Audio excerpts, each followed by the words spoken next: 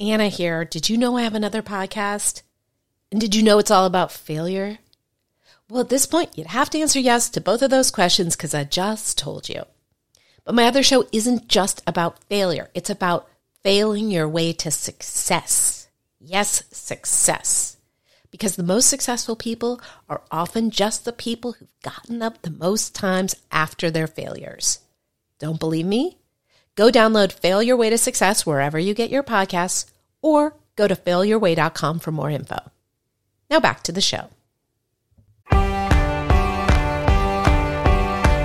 to the after party. It's time to change. You're just getting started. You can teach an old dog new ways, and not just on Saturdays.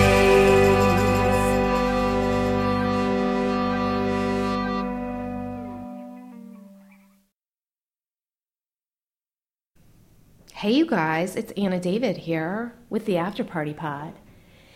And what do you think of me presenting you with your first non-addicted guest? What do you think of that? We have a new theme song. I've been getting you guys acclimated to that for a while, but this is the first guest that, is relevant in terms of the new theme song. And, I'm easing you into this non-addict thing because the thing he has gotten over is coming from an alcoholic family. He himself is not an alcoholic, but boy is his dad. You will hear all about it. And he happens to be, the truth of the matter is when I reached out to him to ask him if he would do this podcast, I didn't know or care if he'd ever gotten over anything. I just find him to be so funny. I don't know quite what to do. And so I knew that I can be open with you guys. If I can't tell you, who can I tell? I know him from Al-Anon. Oh my God, that was just like a crisis was just averted. Wow, this is serenity. I'm not going to stop and re-record. Anyway, knew him from Al-Anon. It was like the moment that I outed myself as a member of a 12-step program, the microphone started to fall on the ground as if the microphone was saying to me, "You're not supposed to say that." But God, look, we could talk for hours about anonymity. And by that, I mean I could talk for hours about it. And, ultimately, my feeling when I first started doing this stuff is you never mention it at all because you are, forbidden from mentioning it. And in my first book, in fact, I wanted to be able to share what I got out of the program without disobeying that tradition. And so I renamed things. So to the point of retardation, I obeyed this and I called sponsors. I don't remember what I said 4 minutes ago, so I certainly don't remember what I wrote 10 years ago, but I called sponsors something and I called amends apologies. And I remember I got an email from someone who said, but an apology and amends is not the same thing. And she was right. And anyway, then when I started working at the Fix, I had said, I will not do this job unless, I am guaranteed we're never going to mention AA. And then I started to see how people were, trashing it without knowing anything about it. And so then I felt, well, I'm going to only mention it when it feels absolutely imperative that I do so. Anyway, so I do make an effort to not say the words AA or do any of that. But, by way of explanation, I am telling you that I am also an Al-Anon because I got a lot of alcoholic friends, most of whom are sober, all of whom are sober. And, an Al-Anon is not just for people who come from alcoholic families so much as people who come, mental illness is more the deal in my family. And it's really for kids who grew up where there was so much going on in the family that the kids never really got a chance to be kids. It was, the emphasis was on the parent that was the problem, I would say. Anyway, that is certainly not an official definition of Al-Anon. I provide no official definitions. But I did know this guy from there, so I knew that he was working on his issues related to alcoholism, and I listened obsessively to his podcast, Walking the Room. If you are not listening to it, I don't know what to say to you guys. Like, it's disgusting and funny and addictive, And anyway, he talks very openly about his dad being an alcoholic on that podcast. And so anyway, my point is I just wanted to have him as a guest. I didn't know how far along his journey in terms of getting over the issue he was. And as it turns out, he credits Al-Anon with changing everything in his life, which is pretty amazing, because he and I get into this, but there are a lot of people in Al-Anon who are doing nothing, not that we judge. And frankly, I am one of those people that's not doing a lot. I'm not sponsoring, I'm not sponsored, I'm not doing steps right now in Al-Anon, but I've experienced a lot of changes. Anyway, point being that it was good to talk to him. He and I are actually, did I say his name yet? Dave Anthony, 2 first names, much like myself. He and I are both from Marin County up north. And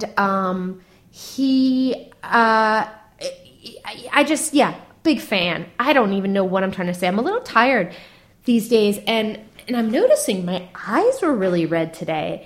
And it reminded me of when I used to get high, meaning smoke pot in high school.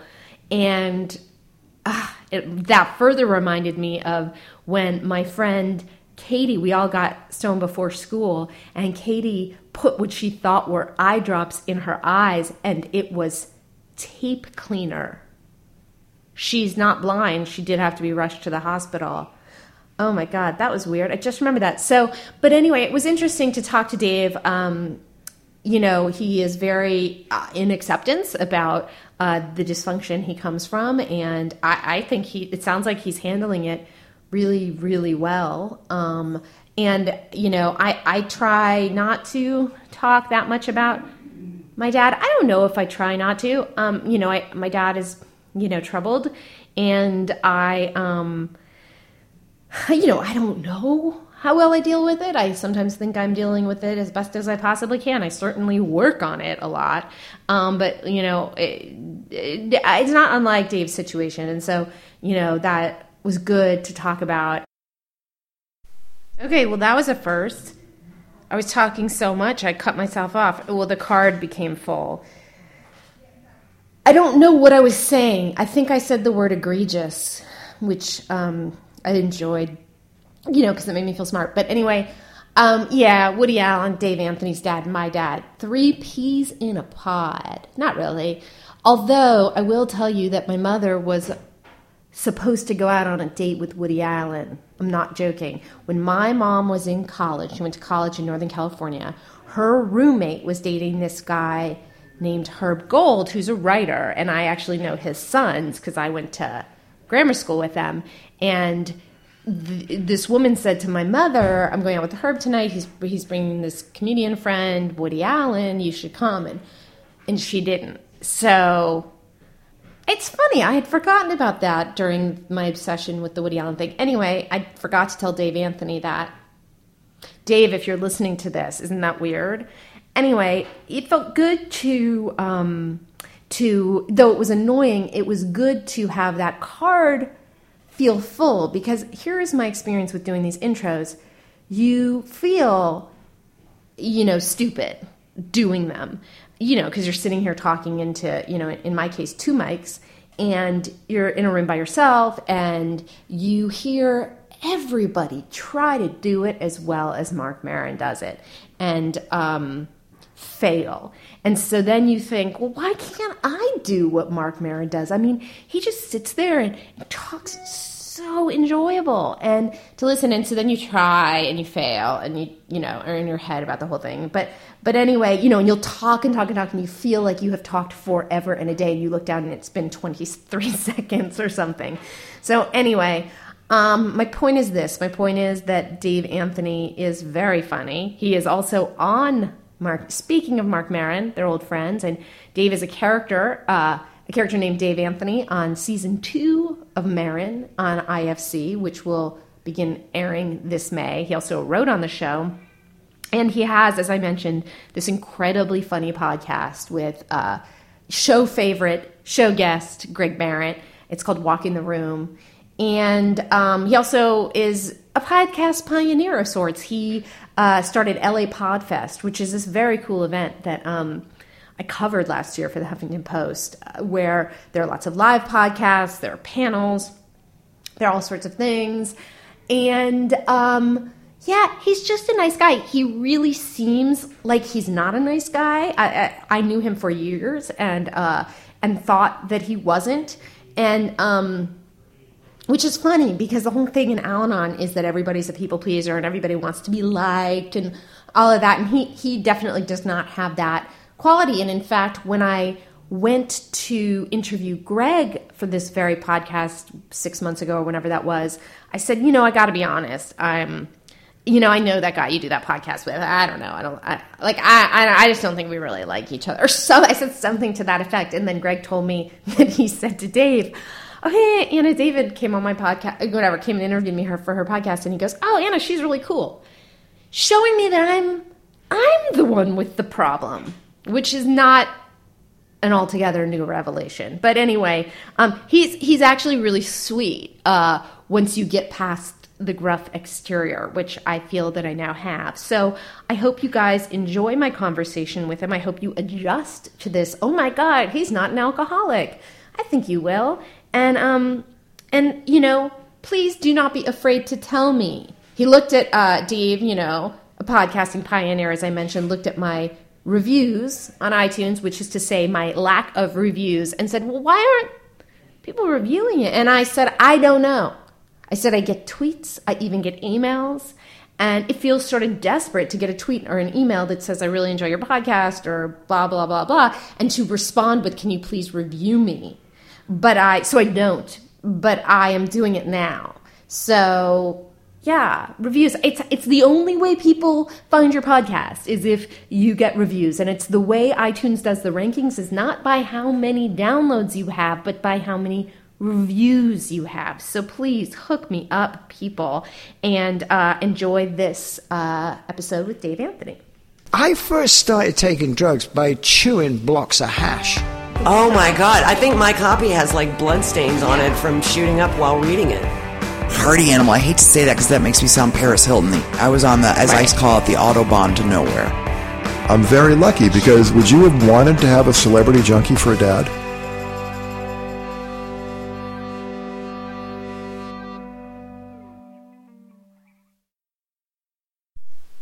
So we're so recording, which is exciting. This is now?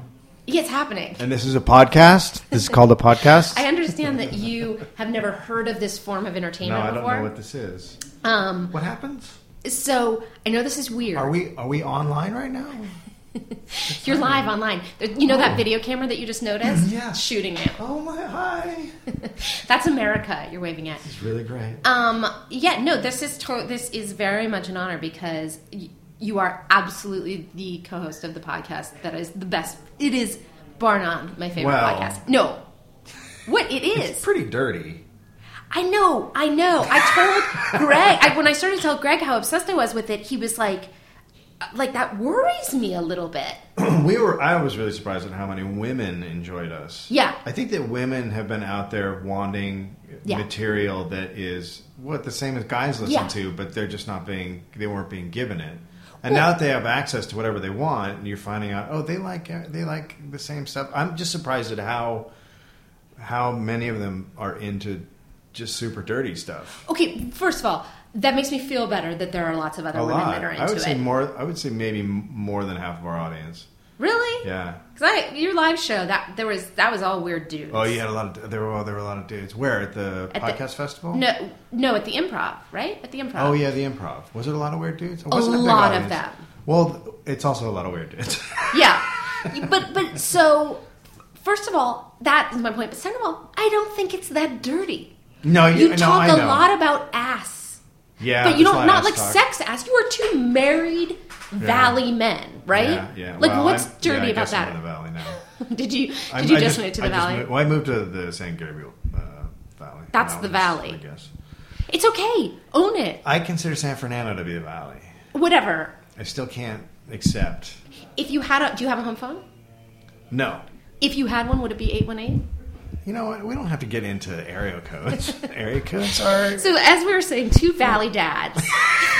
That's very defining. But no, Well, my point is this. My point is that I don't think it's that dirty. Like, and Greg kept saying, "Oh, but it's so dirty," and it's not. I mean, talking about picking up things with your ass is not so much dirty; it's just repulsive. Yeah, you it's know? repulsive. Yeah, But I also think women are really into Howard Stern. that is true. My wife was really into Howard Stern. Yeah. So, because the truth is, so when I reached out to Greg to have him on the podcast, I listened to like maybe one of Walking the Room. Yeah, that's all I'd done. Oh, so you did? Oh, okay. You did a little research and that was it. Yeah, I did the cursory research that you have to do. Yeah. And then I was like, oh, that's kind of a weird thing, and I I just didn't get it. Can I? Yes. Use that as a quote at some point with the Anna David with the ... That's kind of ... a weird thing. But I also had this strange experience, which is that I knew you. Yeah. And quite frankly, this is how you know I'm telling you the truth now when I tell you you're the funniest man alive. No. Never thought you were funny at all. Not at all. Yeah. Well, that. I mean, people know your background, so can I say it? Yes. I don't care. Yeah. Okay, so in 12 Step Rooms, I am an Al-Anon guy. Yeah. I have always considered when people go in there and are funny, the I worst. don't think they're being honest. It's true. And I don't think they're there for recovery. Yeah. I think they're just feeding into they're feeding into the thing that got them there, which is this guarded, I have to be liked by everyone. Right. Like they're doing what they shouldn't be doing there. So whenever people, because there's a lot of comedians here in LA, and I see them go into rooms and I see them just do jokes, and I'm like, I know. That's not why you're here.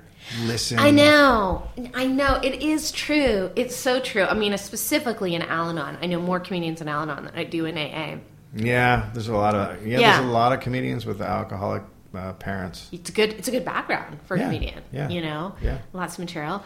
You always want to cheer up your parents, so you're always trying to be funny. Right. Yeah. Right. Well, we alcoholics, we're just like, we're sort of funny. Like, we're funny, but not really. I have no idea what generalization I'm making. But my point is this. So, yes, I knew you from there, and you were never funny because you were working a good Al-Anon program, apparently. But I think there was some chat outside of meetings. Like, yeah. And this happened also, by the way, with Marin. I used to go to a meeting that he went to, and people were always like, oh my God, that dude's so funny. Like, I can't believe it. And I'm like, what? The guy who makes muffins? Because you would always bring in these, like, homemade muffins. That sounds like Marin. And I really was just like, just people think, like, because he's successful, even though he thinks he wasn't successful before, people talked about him, you know? Yeah. And I thought the same thing was true. Like, you were a comedian that people knew, and so people would be like, oh, Dave Anthony's funny. And I'm like, he's not. He's not at all. Well, you would be right. And I was also like, he's also kind of a dick. Yes. Yeah. That part I wasn't wrong about. But like... Well, that's my other thing I throw up. I'm either being funny or being a dick or sometimes both. But I like to... my wife just thinks it's a total act at this point because she knows me. But yeah, I throw up the dick thing. Right. It keeps worked. people away. That's totally my worked. whole thing. Yeah. Yeah. And so I thought... So I was like, well, what am I going to get from this podcast? And so I just didn't really get it. And I would say maybe listening to one is not enough. Yeah, I could see that. But I don't know what happened after I interviewed him. Then I went and got, into number 2. Then I was like 3, 4, 5. And then it was just... And you're on. And then I was in. And then the thing is, since you don't actually name the podcasts by the guests because you almost never have guests... Right. Then it gets super confused. Like, have I listened to, Oh, yeah, you got to remember the numbers. You got to remember the numbers. Yeah. And then I would find myself listening to them over and over. I mean, weird stuff. Yeah, well, then you find stuff you didn't hear before. Yeah, no, it's true. It's true.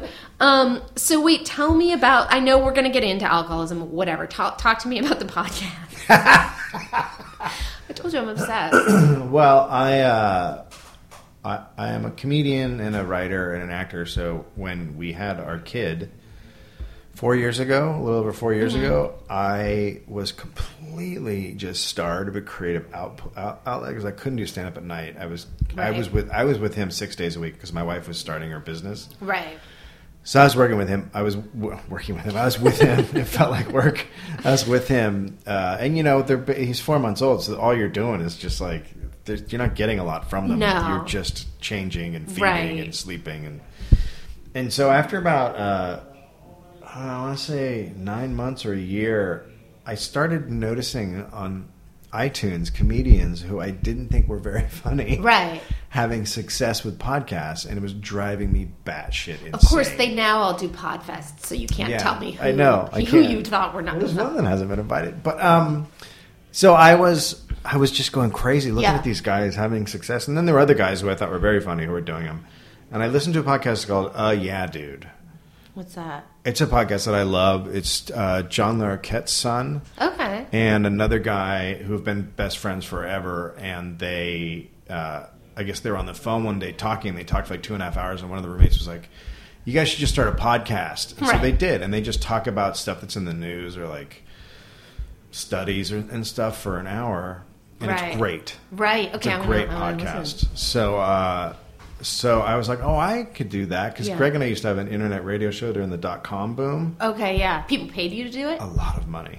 Which company that went under paid you a lot of money? It was called Comedy World. Okay. And their idea was to just create a bunch of radio shows online and then put them on regular radio, which they did. We were in like 7 markets around the country, tiny ones. So we had been trained in radio for a year by like really expensive producers and all that stuff. So we know how to do it. So I just called Greg and said, hey, do you want to try this once a week? And he was like, yeah, sure. And we just started doing it and we liked it. And knowing Greg, you had to buy the equipment. Yeah. Oh, by the way, well, no, wait. Oh, yeah. Because I had Paul Gilmartin on, and he... Yeah, he did help us. Yeah, no. But that was after like 60 episodes. Right.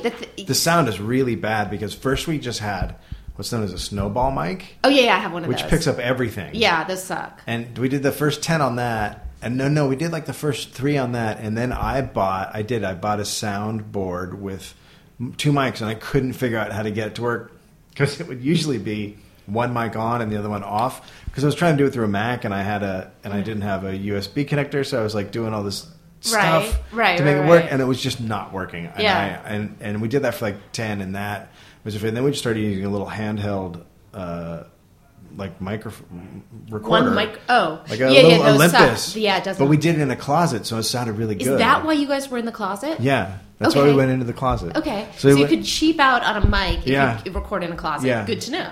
And then we started selling T-shirts.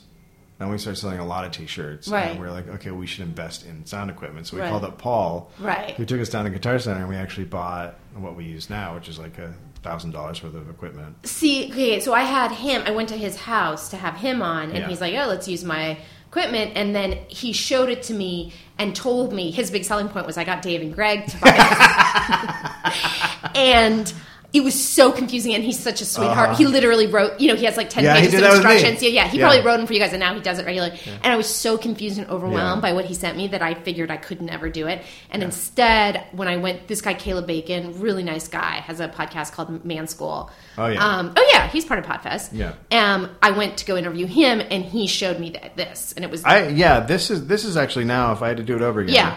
I would get a Zoom or one of these. It's very... Because I think it's much easier. It's easier. But my point... Oh, and then one of the people that talked me into getting real equipment used you guys as a selling point. Dave and Greg tell people not to even listen to their first, 10 episodes because they sound so bad. They do sound really bad. But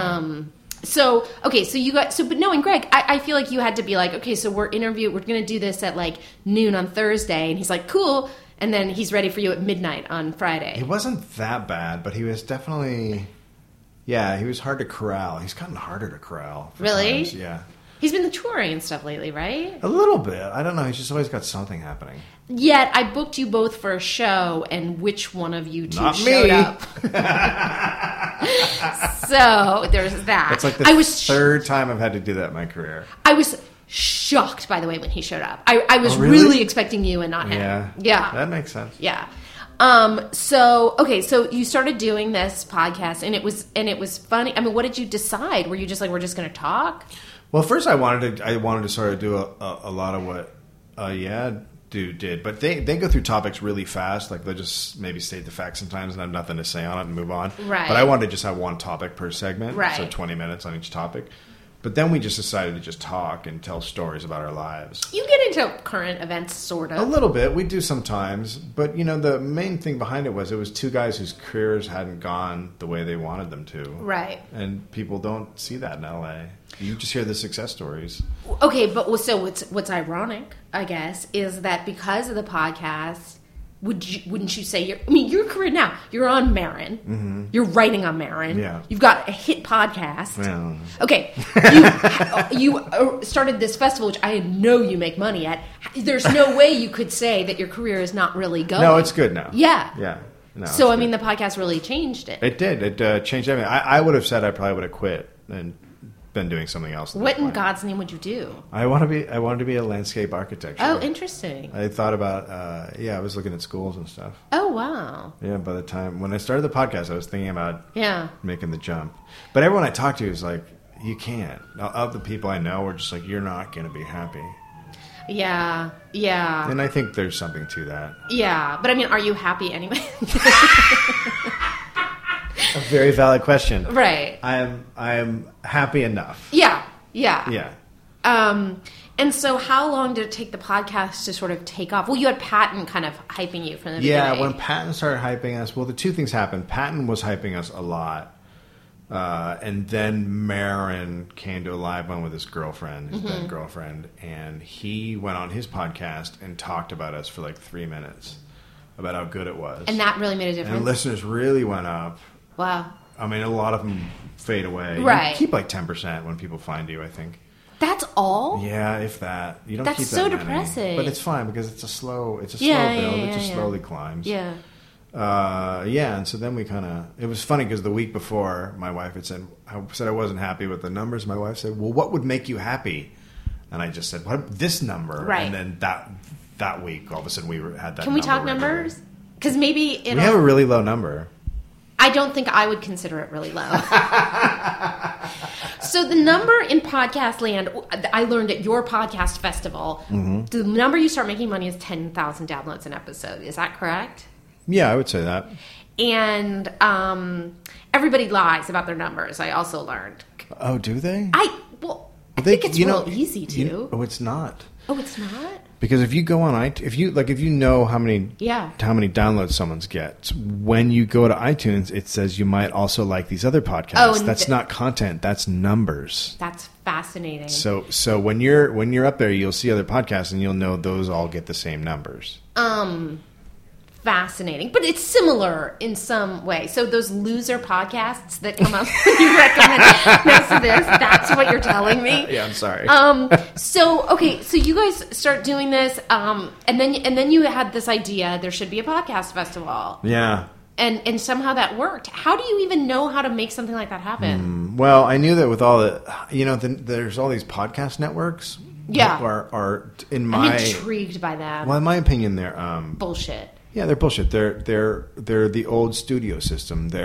Right. We're going to give you a little bit of money for all the money you're making us, and we're going to take half of the money. You could do this out of your garage, right, and make money. So there's no reason to go to a studio. It's just people are being a little bit lazy or don't have the money to invest in. However, this was $400. Yeah, $400. Yeah. You could get it done. You could all in easily $500. Yeah. So, but people might have that money, or maybe they just don't want to download it and put it up and then and edit idiot proof. My cat could do it. I know, but there's people that still can't do it.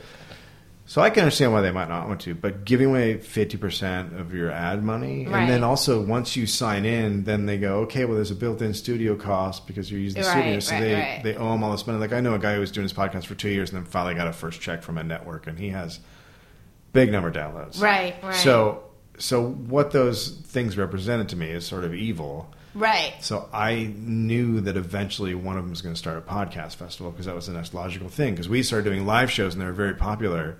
So I thought, let's cut this off before a bunch of assholes do it. Right. But you're friends with those assholes, aren't you? I am friends with them. And I've actually gone on Earwolf on a podcast with the owner of Earwolf to debate what they're doing.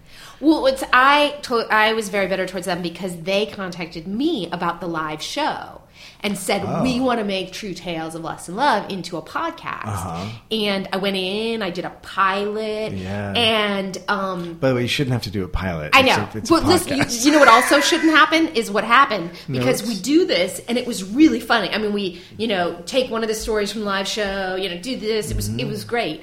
And then I just got a call that was like, we're not going to pick that up. And it's sort of like, I didn't even call. You guys reached out to me. And so then I became obsessed with I will not, only losers do their own podcast. I became obsessed with it has to be from one of the podcasting companies. Yeah. And I, contacted all of them and then got yanked around by the John Lovitz one. And I don't even know what's happening with that one. It seems kind of messy. Well, John Lovitz is the classic example of someone doesn't quite get it because they came he came to us about the podcast festival and we said, sure, we'll have you on. Right, like, and I went to that we panel. Can use. And he only had 10 people there or something, right, for his podcast, and he was very upset. It was like, podcasting is the great evener. It's got nothing to do with fame. I mean, for some people it does, but it's not how it works. Yeah. At all. That's interesting. I just remember that he was on that panel and that he was saying things that were not as... how do I say this? He was on a panel with people who really knew a lot, like a Libsyn guy and somebody else, and it was his lack of knowledge about the podcasting world was very evident to the audience. Oh, that's funny. Yeah. Whoops. Yeah. That doesn't feedback. help. I didn't put that in my article, did I? No.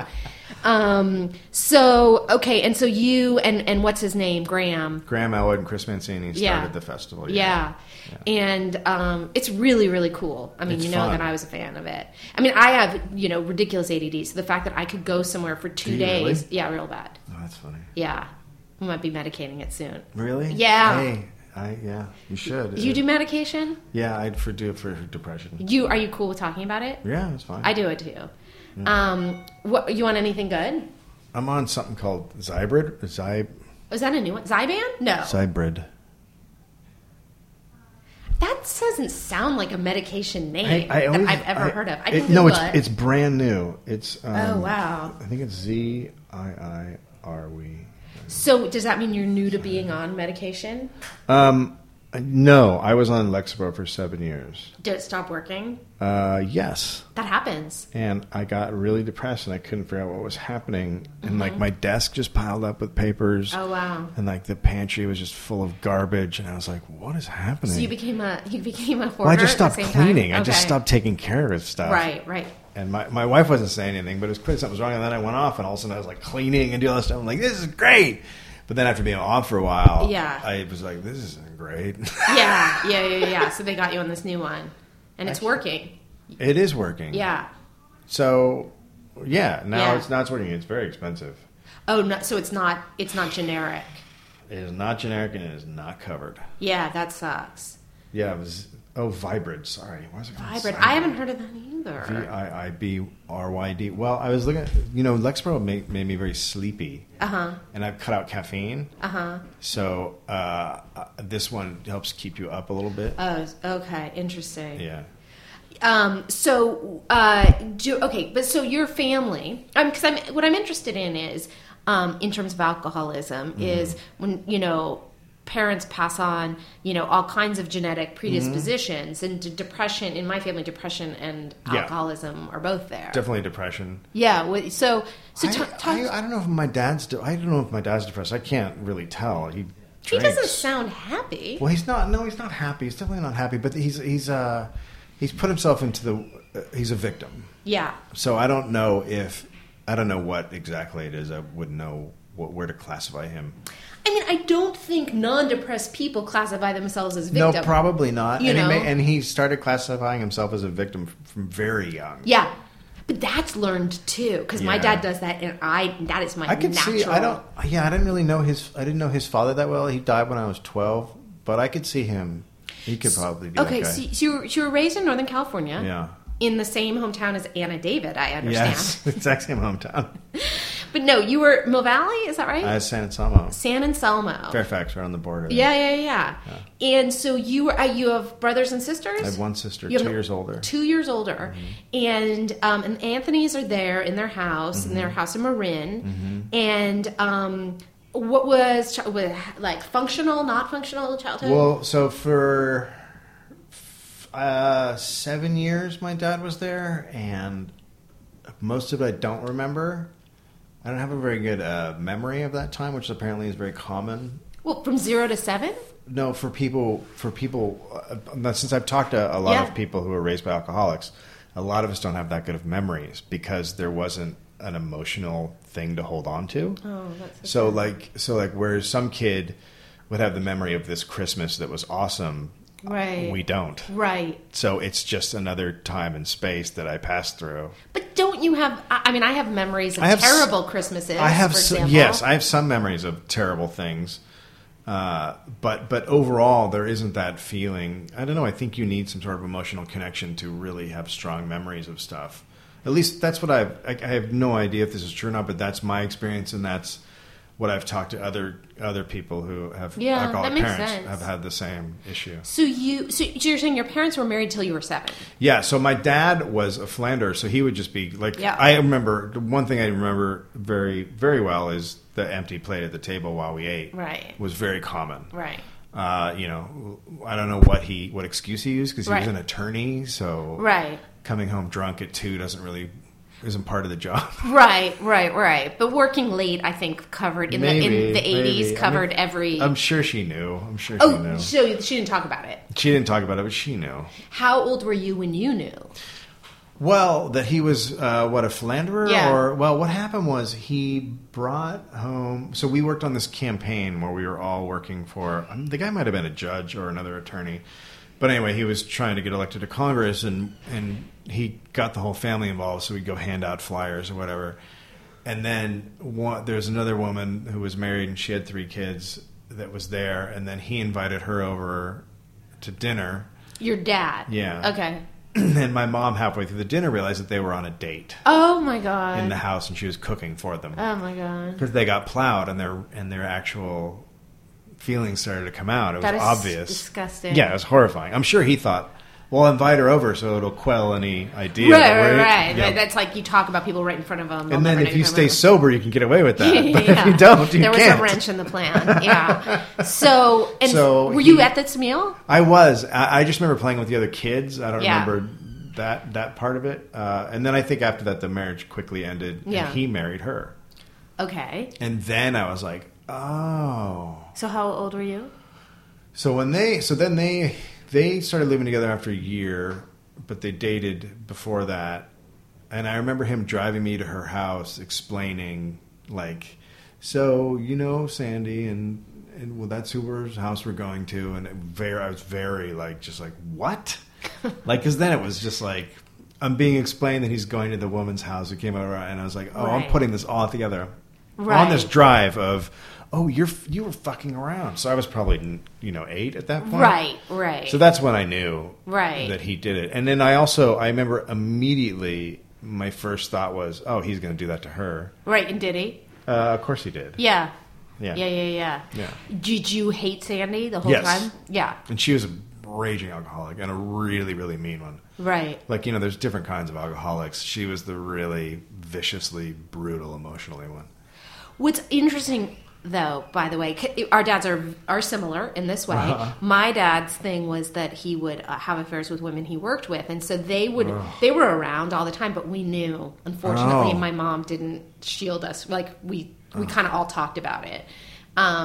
That's terrible. Yeah, it was pretty bad. Yeah. But what's interesting to me is how you and I both seemed very interested in the Woody Allen thing. Yeah. And obsessed with it, I would say. And that that story you linked to, I don't know who that guy is. The guy who did the obsessive... Oh, you picked apart everything Woody Allen said. Yeah. Yeah, there's something about the Woody Allen thing that just because of the way I was raised, I just went, well, that's all bullshit. Yeah. Yeah. Well, I think if you have exposure to a narcissistic parent who had all the power Yes. then you see that very clearly. You can put yourself in the kids' shoes. All of those kids. And the ex-wives' shoes. Yeah, you can put yourself in those shoes and feel what they feel, and you know exactly what happened. Yeah. And I think anybody who's been a victim can look at that situation and go, oh, I know how that feels. Well, and if they couldn't before he published that piece, they definitely could then. Yeah. What do you make of that? Like, just nobody's honest with Woody Allen. Like, Soon-Yi's not like, oh, honey, let's maybe not publish that. I bet there were a lot of people that told him not to, and he's like, no. He just had so much that was getting out there that he said, I have to do this. But nobody's like, hey, maybe you want to come across as likable. Why don't you maybe act like you don't hate her that much anymore? I bet you there, at that point, it's just about him being able to continue making those movies. Yeah, that's what he's trying to save. So I bet there's a lot of people who were waffling on the fence and read that and went, okay. Sure. Really? Yeah. Oh, yeah. I bet there were quite a few people because there's people that aren't going in, with an open mind. They're going in, tell me, believe him, yeah. Tell me that this isn't true. And he says it's not true, and they go, okay, idiots. But I think he's going to be really hurt by it, based on the people I've talked to that are like outside, like my wife's aunt and uncle, who are big fans of his. They finally just went, okay. Well, I'll tell you, this will post afterwards, but apparently, I in this office, there's all this Oscar stuff going on, as we discussed. And so I inadvertently found myself at an Oscar panel the other day. So, literally, the world's experts just suddenly walked in and started talking about it around me, and people were videotaping it. And so I actually invite me to participate in an Oscar pool because I will win. I know exactly who's going to win. And they said she's a sure thing. That Cate Blanchett. There is no way she's not going to win. So, which I think is interesting. I think that the Oscars will do themselves damage. I think you and I are in the minority. But I think it doesn't matter. You don't want to lose 10%. You don't want to lose some numbers. And I think that people are going to go, ugh. I don't think so. I would love to believe you, but I think the truth is that we accepted that he did it 22 years ago. Okay, so and we were totally fine with it. What are you going to be doing on Twitter while it's happening? Well, I don't think all of our snide tweets are going to make a difference to the Oscars. It collects and it grows. I wonder. It's a big ball. I wonder. We'll see. But anyway, so I do think. Okay, so that was childhood. So Dad is like, here's me. Sandy and I are so happy, and you're like, fuck you, Dad. Yeah, basically. I mean, at that point, I'm already so angry at his behavior, and I'm already a changed person. Like, I'm already not giving them any part of me, if that makes sense. Like, I've just withdrawn from them, and I know that I can't trust him with any of my feelings, right? Because he could show up. You don't know. If he shows up drunk, it was actually worse if he showed up sober than if he showed up drunk. He was worse as a person because he was angry. Yeah, he was angry, and he could be meaner But when he was drunk, he was the happy-go-lucky drunk guy. Oh, okay. So he was a good drunk. He was a good drunk. Is he still? Yeah, he's still a better drunk. Well, no, now he's just 24/7. I think he's always drunk now. I don't think he's ever sober. Yeah, I think he's crossed into that area. So you and your mom is like a sort of long-suffering Al-Anon? Or? Yeah, her parents were alcoholics. Yeah. And they were pretty mean alcoholics. They were people I cut off contact with when I was about 14 or 15. Was she in contact with them? Yeah, she stayed in contact with them until they died. Occasionally she'd cut off contact, but they were pretty vicious. So, because I had abusive grandparents too. Yeah. So because that's a pretty radical move at 14 to cut off contact with your grandparents. I just went. I remember I told her once, she was screaming at me about something, and I said, and I was 12, and I went, you know what? I don't love you. And I just walked away. Okay. And I thought, wow, that was cool. That kind of worked. But that's the kind of, like, that's how I was raised. Yeah. Because of the environment I was in. That was like Blunt, brutal honesty would just come out of me, and then I just stare at the person, watch them wither away. I returned to my comment about thinking you were a dick and knowing that I was perceptive. No, I'm kidding. But here's the thing. Did you mean that, or were you just angry? No, I meant it. It was the reason I could say it. It wasn't like sometimes my kid who's almost 5, I will say you can't have a truck and I hate you. And that doesn't feel real. Right. But the reason it upset her so much was because it was real. Right. I didn't love her. Right. She was just someone who was mean to me all the time. Like, at what point, why do you love your grandparents? You love them because they're around and you're young. But then Well, as wait, you said grow that's your up- mom or your grandmother? No, my grandmother. Oh, okay. Not my mom. I thought that was your mom. No. Okay, I was like, yeah. No, not my mom. Oh, my good. mom. So my mom was raised by those people. Yeah. So she came into the situation, Well she's prepared. She's now with an alcoholic who's mean to her, treats her like shit. So she's already in a place where she, as an Al-Anon, can't give. So I didn't really have anything from either side. Right. Often someone will have an alcoholic parent and then the other parent will overcompensate. Yeah. I had the opposite. Yeah, I She's relate just to trying to that. survive and Yeah. she's stuck with him. And it's kind of and then the two kids are just, like, me and my sister didn't have a relationship because we were both just trying to get through it. Yeah, same deal in my family. Yeah. So do you have a relationship now? Yeah, now we're closer. And are you the only one in your family in Al-Anon? Yeah. My mom is gone, but she doesn't connect to it. Yeah. It's kind of not that as great in Marin. I've been in Marin. I have been in Marin. It's not as great. Yeah, I try to... Nice people in Marin are like, what? There get lots of Marinites download this podcast. Yeah, it's not... it doesn't feel the same. I don't know. I haven't really done it outside of LA very much, so, it's got a different feel here, I think. And, yeah, I think all meetings kind of do. Yeah. What drove you to Al-Anon? Okay, so I was pretty self-destructive in my career, I would say.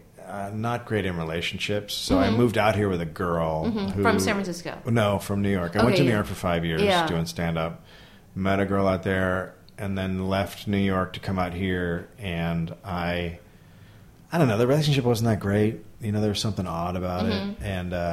And she had a friend who we hadn't seen in a while, and she came visiting from New York, and she said there's a noticeable difference in her.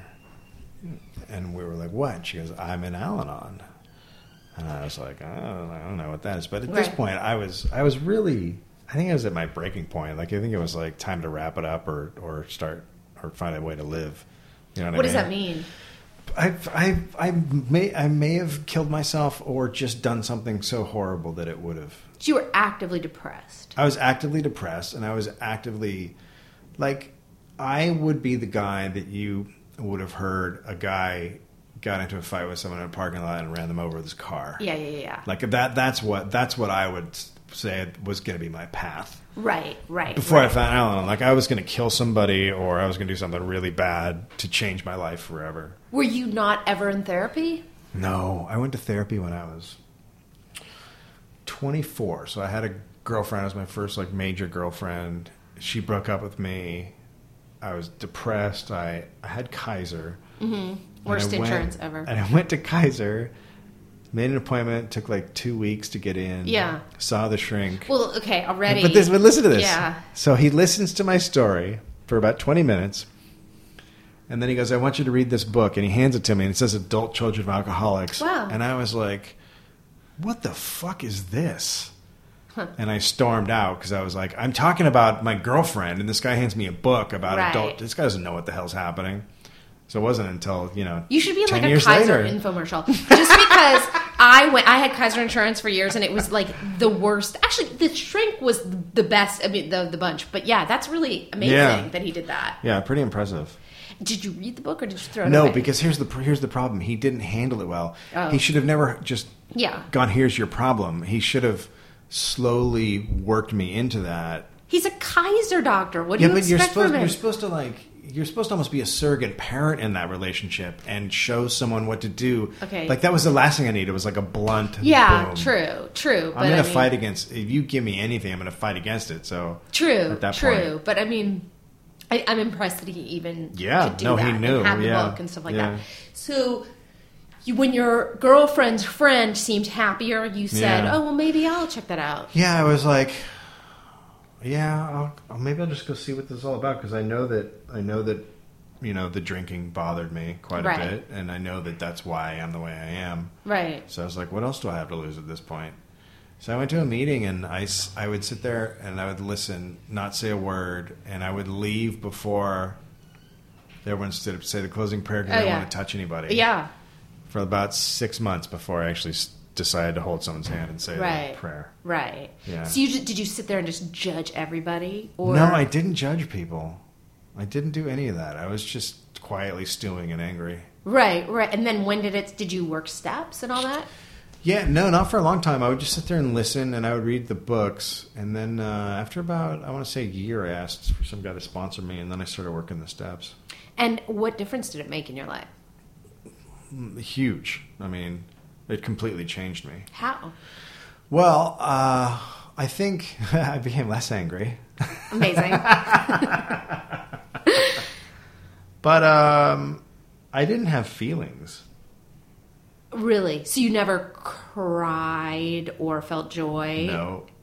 And so you were just this like Different levels of anger. different levels of anger. That's all it was. Okay. So I finally started to feel feelings after starting to work the steps. And even when I was like really sad, I would be happy because it was the first time I had actually felt sad. Yeah, I relate to that. Yeah, which is bizarre because you can't call up your old friends and go, "Hey, you guys, I'm feeling sad for the first time." They're like, what are you talking about? Right. So, I mean, at least there's people in Al-Anon you can tell it to, and they Yeah. get it. Yeah. But that was like the major thing for me was like to feel my feelings. And so you started doing it like actively, sponsoring people, doing the whole thing. I sponsored a couple people. I was never great at sponsoring. Yeah. I'm just not. It's hard. I don't know how my sponsor does it with a bunch of like 18, 20 people. That's crazy when people do that. But I just like, it's also like if you're trying to have a career out here and you're a stand-up and you're always trying to think up stand-up, and then like I would get on the phone with some people and I'd be like, God, I can't. Oh, because those Al-Anons kind of talk for, I've had to, yeah. They did talk for a long time. I don't know what it's like if you sponsor an alcoholic, but Al-Anons. Yeah, I think it's like a easier. chat. I think I've done both. And because a lot of the Al-Anon stuff, like Al-Anon is such a catch-all for people with just issues. Right. And it's also, like, I think in 12-step, in AA, it's like really clear who's doing it and Right. when it's working Right. and when it's not. And if Right. you got a sponsee who's like not staying sober, then you just like don't really have a sponsee anymore. Right. Whereas in Al-Anon, it is so easy to just stay there forever and we do all, nothing. Yeah, we know people that have been there since we started, and Yeah. I will go in now and they haven't changed a bit. Not at all. And they can share and they get laughs and all Yeah. this stuff. And it's like it's can be really confusing. But you can also sit there and pick out the people that you know are working it Yeah. and are doing well. And that's funny because then if you talk to them on the phone, you just feel like, well, you're not calling me up to talk about Al-Anon stuff. You're just like talking about life and Right. how you don't do it very well, but you're actually not working the program. Yeah. I'm just someone to bounce stuff off of instead of working it. Yeah, I mean that's the thing is actually working a program is something that I'm now doing it in AA. It's a really time consuming, intense Very thing. time consuming. And the reason I did it was because I had to. Yeah. Now I have a life. I have a kid and a wife and I have a career. Right. Before I couldn't have any of those things because of my issues. Right. But You're an now- Al-Anon success story. Yeah, probably. And so I mean, I could benefit from going more. Right. But I don't have the time Right. because I've a life. Yeah, which I wasn't allowed to have before. Yeah. And so were you worried that you were going to be an alcoholic? No, it's interesting. When I was a teenager, I got caught drinking and had to go to like a counselor maybe. You got caught drinking at school, or no, I got caught drinking like in a parking lot late at night, and but part of the deal was if you were underage, then you had to go to talk to this counselor. Oh, okay. This happened to me in Marin too. I was told I was probably an alcoholic. Right. Because I drank on Friday and Saturday nights, which I wanted to be like, well, then we're all alcoholics. 'Cause That's what we all do. Which was true in Marin. Yeah, we all did that. No, but they all were alcoholics. There were a lot. Go on. I think that back then, I may have been. You could have called me an alcoholic because I think when I started drinking, I didn't stop. Like I was a binger. Yeah. So sure, I think then, like I want to say, when I was around 20, I stopped drinking hard alcohol because I couldn't handle it, which would be a sign of an alcoholic.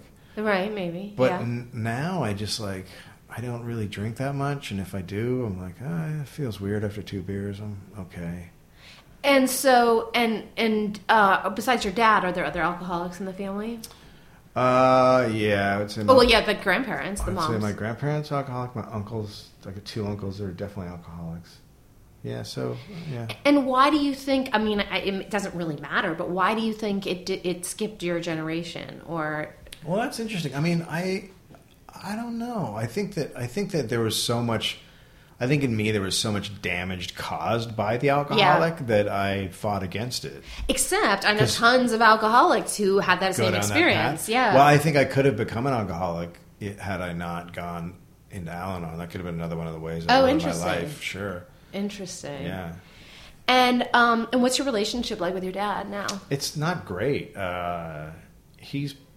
years ago we had a giant argument, and I was like, "What is happening?" With the thinking, there's an idea that he's starting to get a little wet brained. But he seems like he always wants to fight with me, and I don't really have any interest. No. And when he doesn't know how to talk to any of us, my sister or certainly the kids, right? Like there's just no conversation happening. What it's is not like a normal person would sit down and talk to someone else. It's hard to describe because it's something you have to be around, but it's almost like you're sitting with someone who doesn't know how to hold a conversation. Yeah. And it's really odd because there aren't a lot of people out there that I know that are like that. We've got to introduce our dad. Well, from what I understand, it's a little more prevalent at that age, the guys who've been drinking a long time to My just dad's be always happy been to like that. Well, to just be happy to sit there and you're like, what's going on? Well, I didn't experience... By the way, I don't even know that my dad's an alcoholic. Mental illness, who knows? Yeah. Jury's out. It could be a lot of things. Yeah. But I once did an experiment sitting with my dad at a meal. I was like, I am not going to say anything, and I'm going to see how long we can go. I'm going to see if we can make it the whole meal without a word being said. And I didn't even make it to ordering. I was like, Dad, why aren't you talking? And he's perfect. They're perfect happy to do it. I got you beat. So when I'm living in New York, that's when we had beepers. Oh, yeah. And you were dealing drugs, I assume. Yeah, I was dealing drugs.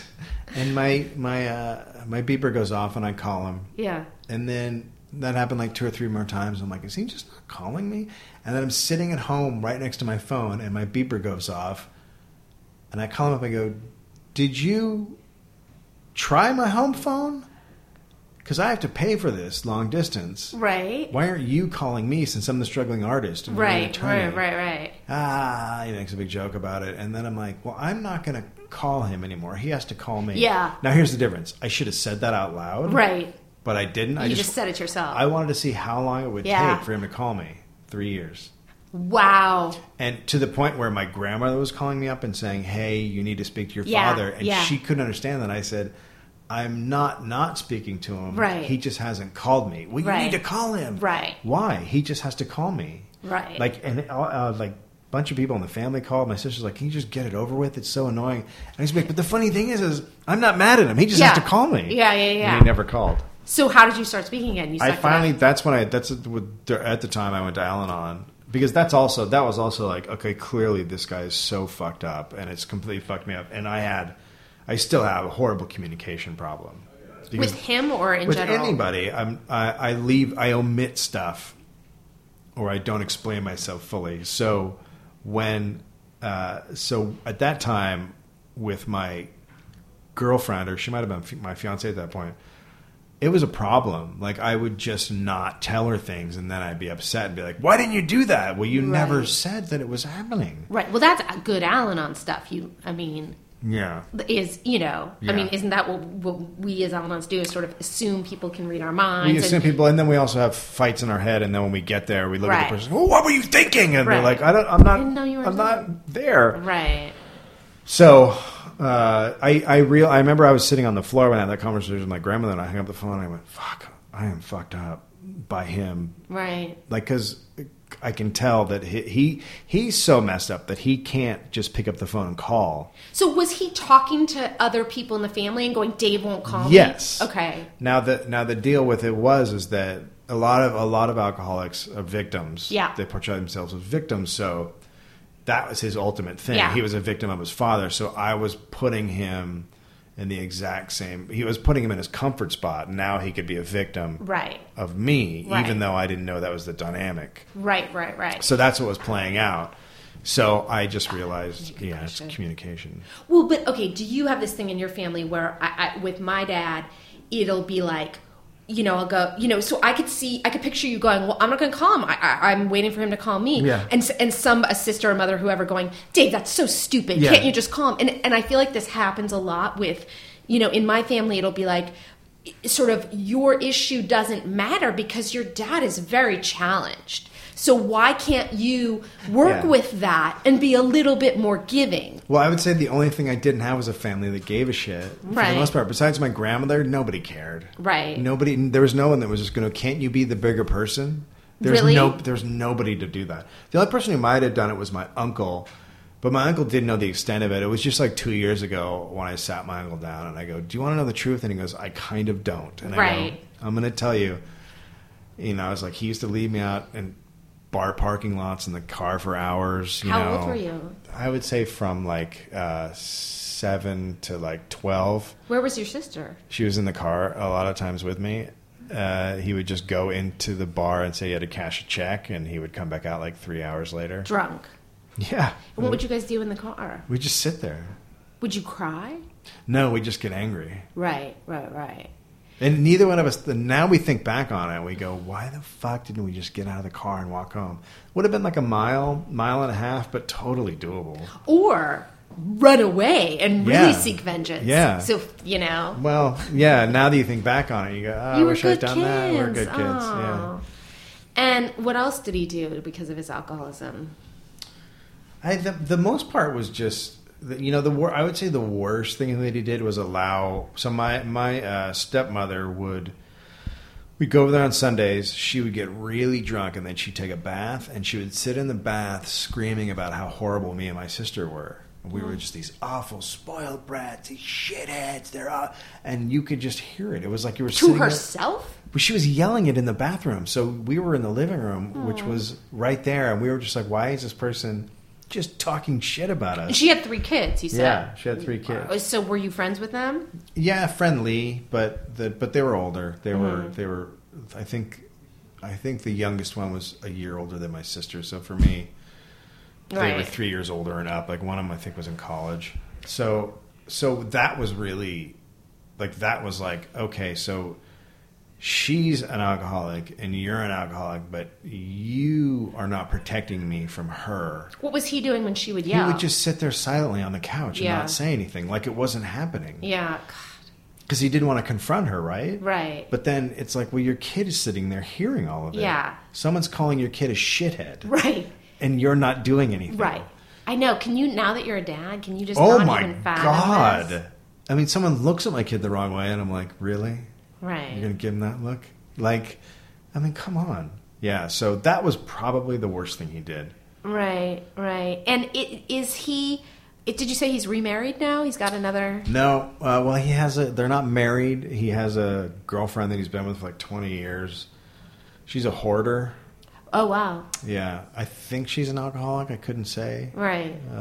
But probably. And did you make amends to your dad? Like, how does that work? Fascinating. What was your amends? Well, just because it's so weird. I always, this is a hard thing to explain to people, but just because, like, if there was someone beating me up every day, it doesn't mean that I didn't do something at some point. Right. So I was also mean back to my father at points, and so I went and made amends with that stuff, and I did the same thing to my mother. And then it feels like, well, my side of the street is now okay. Now, interesting. They didn't change. Yeah. How did they accept your amends? My mom was very. My mom was a little bit better because she'd gone to therapy and tried to get to a place where I now think she's pulled back from. Oh, really? Yeah, she was like, I watched you when you were 3 just sort of disappear emotionally. And I was like, yeah, that sounds about right. I had to protect myself. So she was like, it's nice to see you've, recovered and done stuff. My dad said, yeah, I have a little monster inside of me. And I was like, oh, okay. Like that was his response to my. But yet, that's taking some responsibility. I thought you were going to say he said you He doesn't have the ability to verbalize his feelings if he even knows them, because I didn't know my feelings, so I'm guessing he doesn't have feelings too. That's just my guess based on what I've seen. But I remember one time when my child was first born, he came over and his girlfriend was doing something down here and he didn't have a lot of money, so they drove down and he didn't even have a cell phone, and he like borrowed her cell phone for the day because she was going to call him to pick him up. And so for the first time, my son is 1 and he's sitting on the floor and my dad's sitting in a chair and I'm sitting on my couch. And I look at him and I go, this is it. First time. 3 Anthonys, 3 different generations sitting in the same room. And there's a pause. And then he says, you remember the Farrelly brothers? Wow. And I go, like the porn guys in San Francisco? He goes, yeah. They ran the sex clubs. I go, yeah. He goes, one of them shot the other one. Wow. And I was like, oh, so we're working on different levels.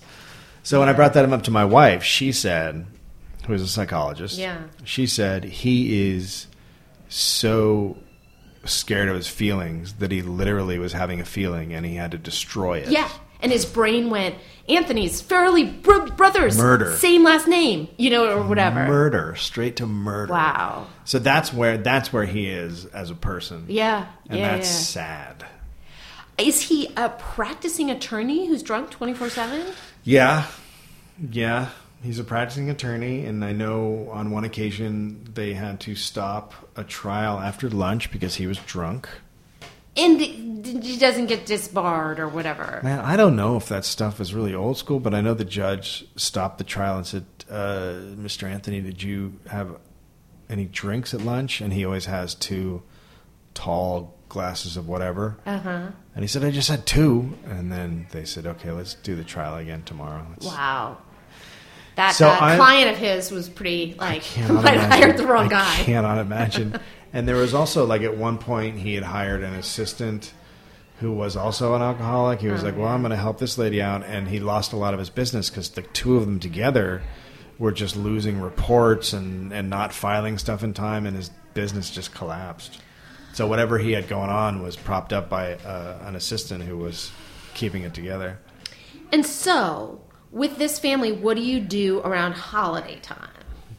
Well, that's interesting. It got really weird this year with my mom, who has gone to Al-Anon and feels like she hasn't gotten a lot out of it. Is still really mad at her alcoholic parents. So she seemed like she was getting better, and then as of the past year or so, maybe a little more, she started slipping, and she's gotten a little agoraphobic. And then we had this... We've always had this problem communicating because she won't have anything but a home phone, and the answering machine wasn't working. Wow. So we had this big fight about it. I basically gave her a Kindle so she could have free email so we could email back and forth, but she wasn't understanding it. Yeah, wow. And then my sister took over and tried to show her, but she got really mad at me because I think when I was almost done, I think I said, fuck it, and my sister took over.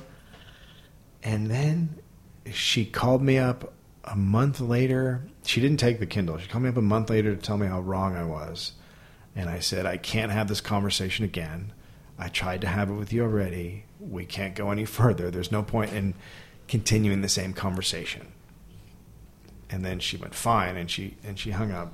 And then she didn't talk to me for months. And then she called me up recently, just before Christmas, and said, it's your fault I'm depressed. And I immediately went, oh my God, she's reliving her relationship with her parents, but now with me. Oh my God. So I was like, okay, well, that's where that is. Yeah. So that's where that is. Yeah. And there's not a lot you can do in a situation There's not a lot you can do. I recognize the victimization stuff. That's all I was until I got to Al-Anon. I was always the victim, even though I was doing all the shit. Right. There's a way as a kid who was raised by alcoholics, there's a way you can steer situations almost without saying anything, and then you get to be the victim even though you've driven everything to that point of someone doing something, and you know what you've done, and people can't really pinpoint it, but you're like, I moved this whole thing over to this place. Right. I get that. So. And wait, so she's an alcoholic too? No. Oh, okay. She's not an alcoholic. She's just a seriously damaged Al-Anon. Yeah. I remember from your podcast a story about your dad coming here and like to hang out with the grandkid. Yeah. Like a different time than the time you talked about it. And he was like, and like you're working, and then it was like, come to this bar. You're like, I'm not bringing my 3-year-old. Yeah, he to this asked bar. me. He came here and he was here. And we were supposed to meet and we didn't meet. And I didn't know what was happening. This is very common with him. Is that you would make a plan and then you wouldn't hear of anything, and then the time would come and go, and you'd be like, wait, I thought we were I know we talked about it a month ago and we had a solid plan, and then you'd hear like later, so what are you doing? And you'd be like, well, we had a plan to do a thing, so that's what happened on that occasion. We had a plan to do something. I didn't hear from him, and then the next day he called me up and he said, okay, I want to see my grandson, and so the Niner game's on. Can you come to this bar I'm at? And I was like, no. I cannot. Yeah. And he was like, oh. I wanted to be like, well, remember how you leave kids out in the parking lot Yeah, at bars? yeah. Sorry, Dad, I'm not going to do that. So, yes, I went to meet him in his hotel lobby, restaurant-y thing. With the kid. With the kid. I said, I'll meet you tomorrow morning at a breakfast place. At your hotel. Like as if I'm with a child. Right. I mean, they bring a travel bar. Have you ever seen one of those? No. It looks like a little suitcase. Oh my God. And it opens up and there's, a shaker and drink glasses and then 2 bottles. Should they bring it to a park? Like, where do you go where you don't have access to alcohol? I don't know what. I think it's very old school. I think it's from like the 60s. Like, and what do you? It's very John Hamm, from Mad Men. Right. And you carry it if you're going somewhere where there isn't a bar. But now there's bars everywhere. I mean, there's just not that many places. But it's weird. I went in their hotel room one time and I just saw that thing and I was like, oh wow, wow. Because sometimes they stay at hotels like a Best Western that doesn't have a bar, right? And they can't afford to stay in the nice hotels. I thought he was a big attorney. No, he's not. He's not a very good attorney at this point. Oh yeah. So that's changed.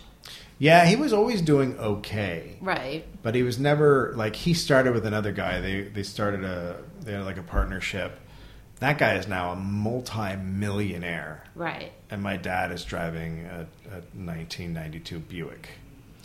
What does your dad think of your comedy / is he even aware of it? He's very aware of it.